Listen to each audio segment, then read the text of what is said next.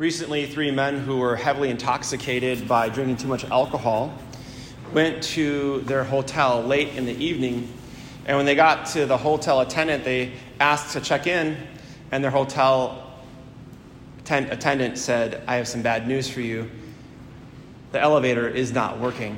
And they said, "Oh, no big deal, no big deal, no big deal." And the attendant said, "Yeah, it is a big deal because you guys are on the 45th floor. And as they went forward, they're like, "This was not a problem." The first one said, "For the first 15 floors, I will sing happy songs." The cheapest cheered up. And the next one said, "Well, I'll sing for the next 15 floors, 15 sad songs." And then the next one said, "Well, after the last 15 floors, I'll tell you a really difficult and sad story." And the attendant said, "You really don't have to do that. We think the mechanic's going to be here in about 15 minutes. And they just didn't want to listen. So as they went forward, they went up the stairs, and the first gentleman began to sing happy songs. They stumbled up the stairs. They got to the 16th floor, and the next gentleman for the next 15 floors said sad songs and sang sad songs. And then they got to the next 15 floors, and as they were going up, they're kind of waiting, wondering, what is this sad story going to be? And as they got to the 45th floor, the last gentleman, the third one, said, "I am so, so sorry." And they said, "What? What's the sad story? What's the difficult story?" "I forgot the key."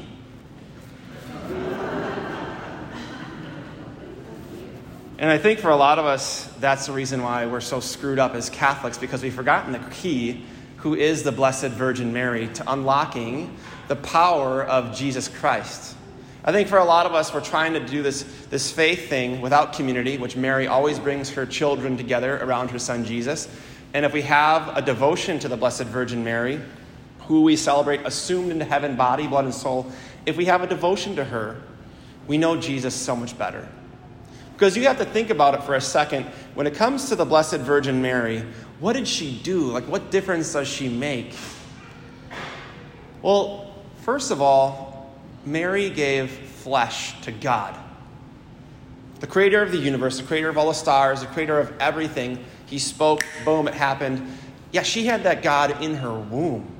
That should just totally blow our minds to know that she was the one who gave God flesh. She gave God a face. And I think more importantly, she's the one who gave God a heart. So God could love you in Jesus with a human heart for the first time. Pope Benedict tells us that Mary is the one who gave Jesus, God, a heart. So you could be loved with a human heart for the first time. That is a big deal. But we have to know that when in her humility, when we're reading through the book of Revelation today, we hear about this great sign appeared in the sky, and a woman clothed with the sun and the moon under her feet with a crown of 12 stars. What's happening here is what we're seeing is the humility of God and the humility of Mary. Mary says in our gospel, "My soul proclaims the greatness of the Lord. My spirit rejoices in God, my Savior, because he has looked at the lowliness, the humility of his handmaid." So the devil is pure pride. I got this. I don't need Mary. I don't need Jesus. I got it all figured out. And for those of us who actually think like that, who are actually prideful, because there are some of us in here who are prideful, I've been there before. I do it sometimes still today. I think I don't need Mary's help. I think I don't need Jesus' help. And question for you when it comes to your major sins that you struggle with, how's that going for you when you don't turn to Jesus and Mary? A lot of people tell me, "Oh, my sins aren't a big deal, Father. It's not a big deal. It's not a big deal." When I go to my room and I look at inappropriate stuff on the internet, or when I have to go sneak little bottles of alcohol around, or when I gossip, it's not a big deal. Or when I dress immodestly, it's not a big deal, Father, not a big deal. Then I'm like, okay, well, it's not a big deal, then just stop doing that sin. Well, I just can't do that. It's hard. And I'm like, exactly, because sin has power. And here in our readings today, we hear about Mary going to war with sin and death. We hear about what most of us are going through in our lives. We're going through a battle right now, whether it's a battle of hopelessness or a battle of despair or a battle of transition, what's going on. And Mary is right there in the middle of it. Because in the Old Testament, we hear about this Judah. You heard about Judah in our gospel reading today. Judah is right next to Jerusalem. And the hill country, Mary is trekking through that hill country. And that means she's strong. And that means she has power. It means she has humility, because instead of thinking about how can I take care of myself, she goes to serve her cousin. And she's going with this Ark of the Covenant. So the Ark of the Covenant in the Old Testament usually had manna in it, maybe the Ten Commandments and the staff of Aaron. And when there were battles going on in the Old Testament, they would bring the Ark of the Covenant out to fight. And now Mary is bringing the Ark of the New Covenant, who is Jesus, the new relationship, the new foundational relationship, the New Testament in Jesus in her womb as she's going into a battle zone. And she's here to help you and I fight the good fight of faith. When we forget that you and I are called to be knights of Mary, we're called to fight the good fight, we forget who we are as Catholic Christians. And Mary is, again, right in the middle of the battle. And if you're fighting without Mary right now, and you're fighting without Jesus, my question for you is, how is that going for you? But if you are fighting with Jesus, if you are fighting with the Blessed Virgin Mary, how is that going for you? Because it doesn't always mean it's going to be easier, but what it means is you're being faithful to the call of the gospel. We're called to be strong in Christ Jesus, not strong in ourselves. And where did Jesus get his flesh from, his strength from? Well, it was from the Blessed Virgin Mary. And I think so often she just wants you to know how much she loves you and how much her son loves you and how that is the only thing that's going to make you happy, make you joyful. That same joy that she brought when she came to her cousin Elizabeth today, and John the Baptist in her womb leapt for joy. And that leap for joy is unlike any leap you have ever heard about. In the Greek translation, it's the same words and same verbiage used for when sheep would jump off a cliff and just bounce feet upon feet upon feet, depth in joy. So that means that John the Baptist is dancing now as David did in front of the Ark of the New Covenant. That means wherever Mary comes, there's going to be joy. And I wonder how many of us actually want to be joyful. I would assume if I asked you to raise your hands, you would all raise your hand. I want to be more joyful. I want to be more on fire. I want to actually have more purpose. I want to fight like a knight. And in this battle we hear in the book of Revelation, it says, then another sign after Mary appears with a child, because again, the devil hates babies. The devil hates children. So another sign appeared in the sky, and it was a huge red dragon with 7 heads and 10 horns, and on its heads were 7 diadems. This is when children actually begin to enjoy the scriptures because they want a story that it has a battle in it. And here we are in the midst of it in the book of Revelation, and it says that the tail of that dragon swept away 1/3 of the stars in the sky and hurled them down to earth. And the dragon stood before the woman about to give birth to devour the child when she gave birth. And she gave birth to a son who we know as Jesus, the God of the universe, a male child destined to rule all the nations with an iron rod. And her child, Jesus, was caught up to God and his throne. And this is where I think a lot of us need to key in. So if you get anything out of this homily, here it is for you. It says the woman who is depicted to be Mary, your mother and my mother, who was assumed into heaven, body and soul, because she was kept free from the stain of sin. It said she fled into the desert where she had a place prepared by God. The desert.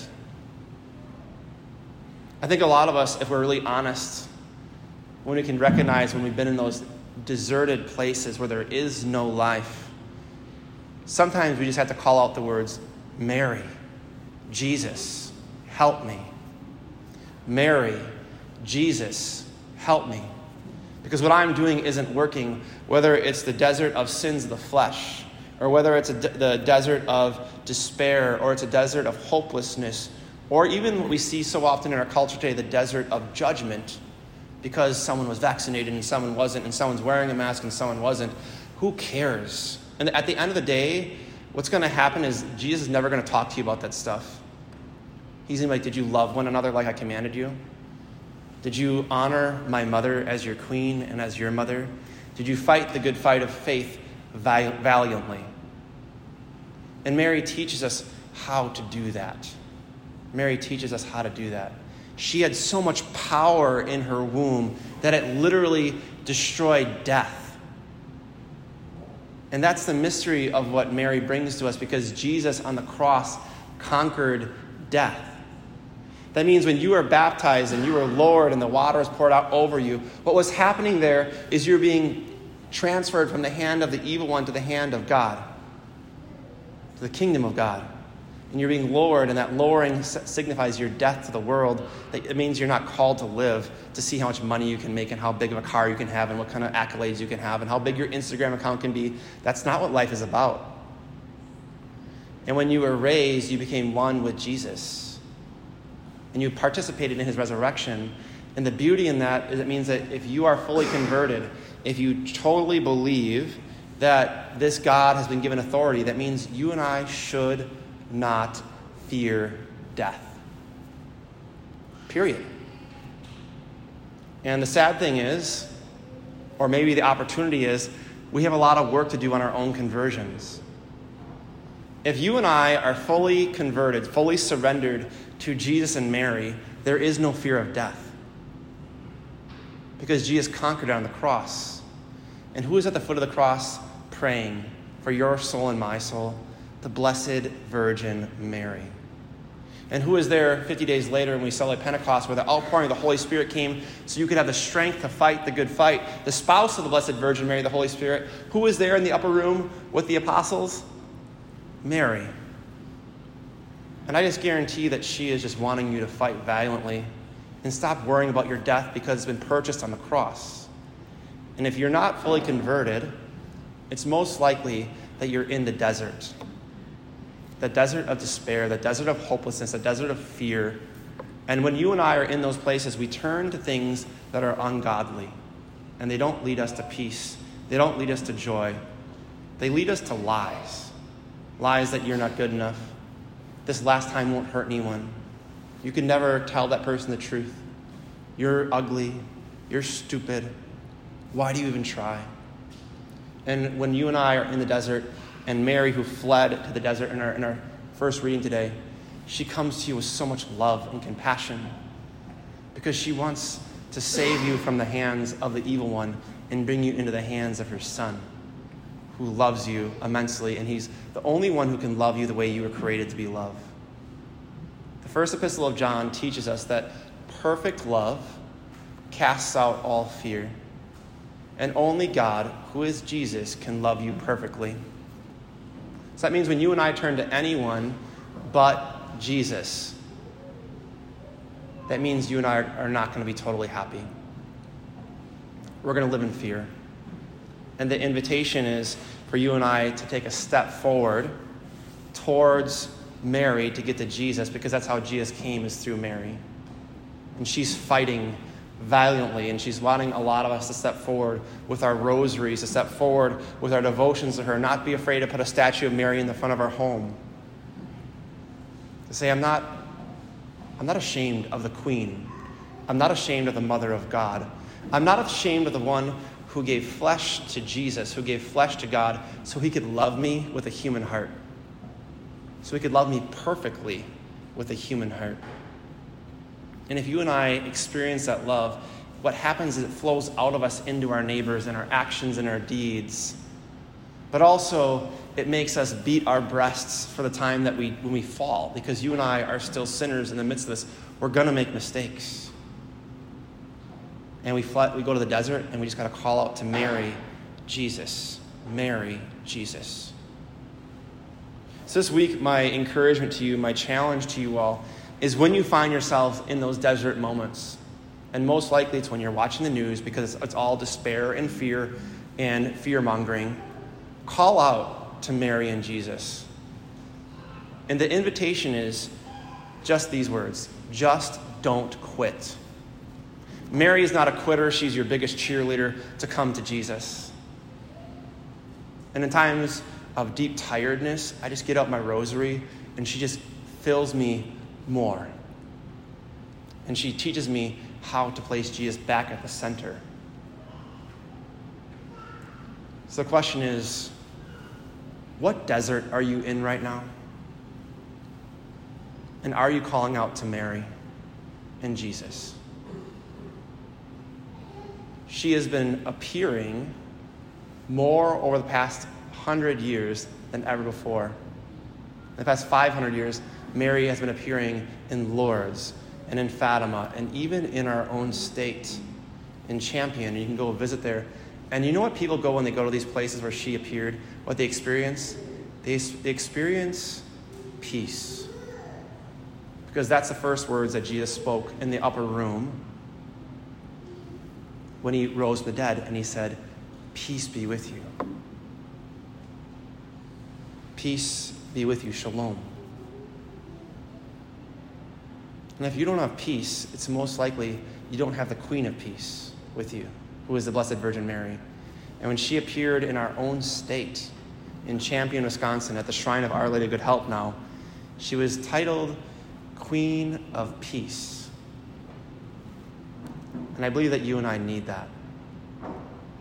And all you have to do is just be real and just admit your battles before her and call out to her, Mary, Jesus. And I guarantee you, if you begin to do that now and the rest of your life, you will not fear death. Pandemic or no pandemic, you will not fear death. And look at our world that is clearly not converted because they fear death. That's the victory of the cross. That's a victory that we proclaim at every single Mass. And we have to own that. And then we have to fight for that and fight for other souls to know that love. And our bait, your bait and my bait, when we go out fishing for souls, there is no sweeter bait than the Blessed Virgin Mary. Anytime I preach about Mary, people are always happier. Anytime we sing the song Immaculate Mary or Hail Mary, Gentle Woman, whatever it is, people are just happier. Is it just that simple? In all the complexities of the world that we just have to go to our mom? It is. It's that simple. So whatever complex desert you may be going through, go to Mary and Jesus. Mary will lead you to peace. She will lead you to conversion, and she'll lead you out of the desert so you can go help others get out of the desert. So in essence, when you are at war or even rescued from a war, from a desert, what you're called to do is now rescue others.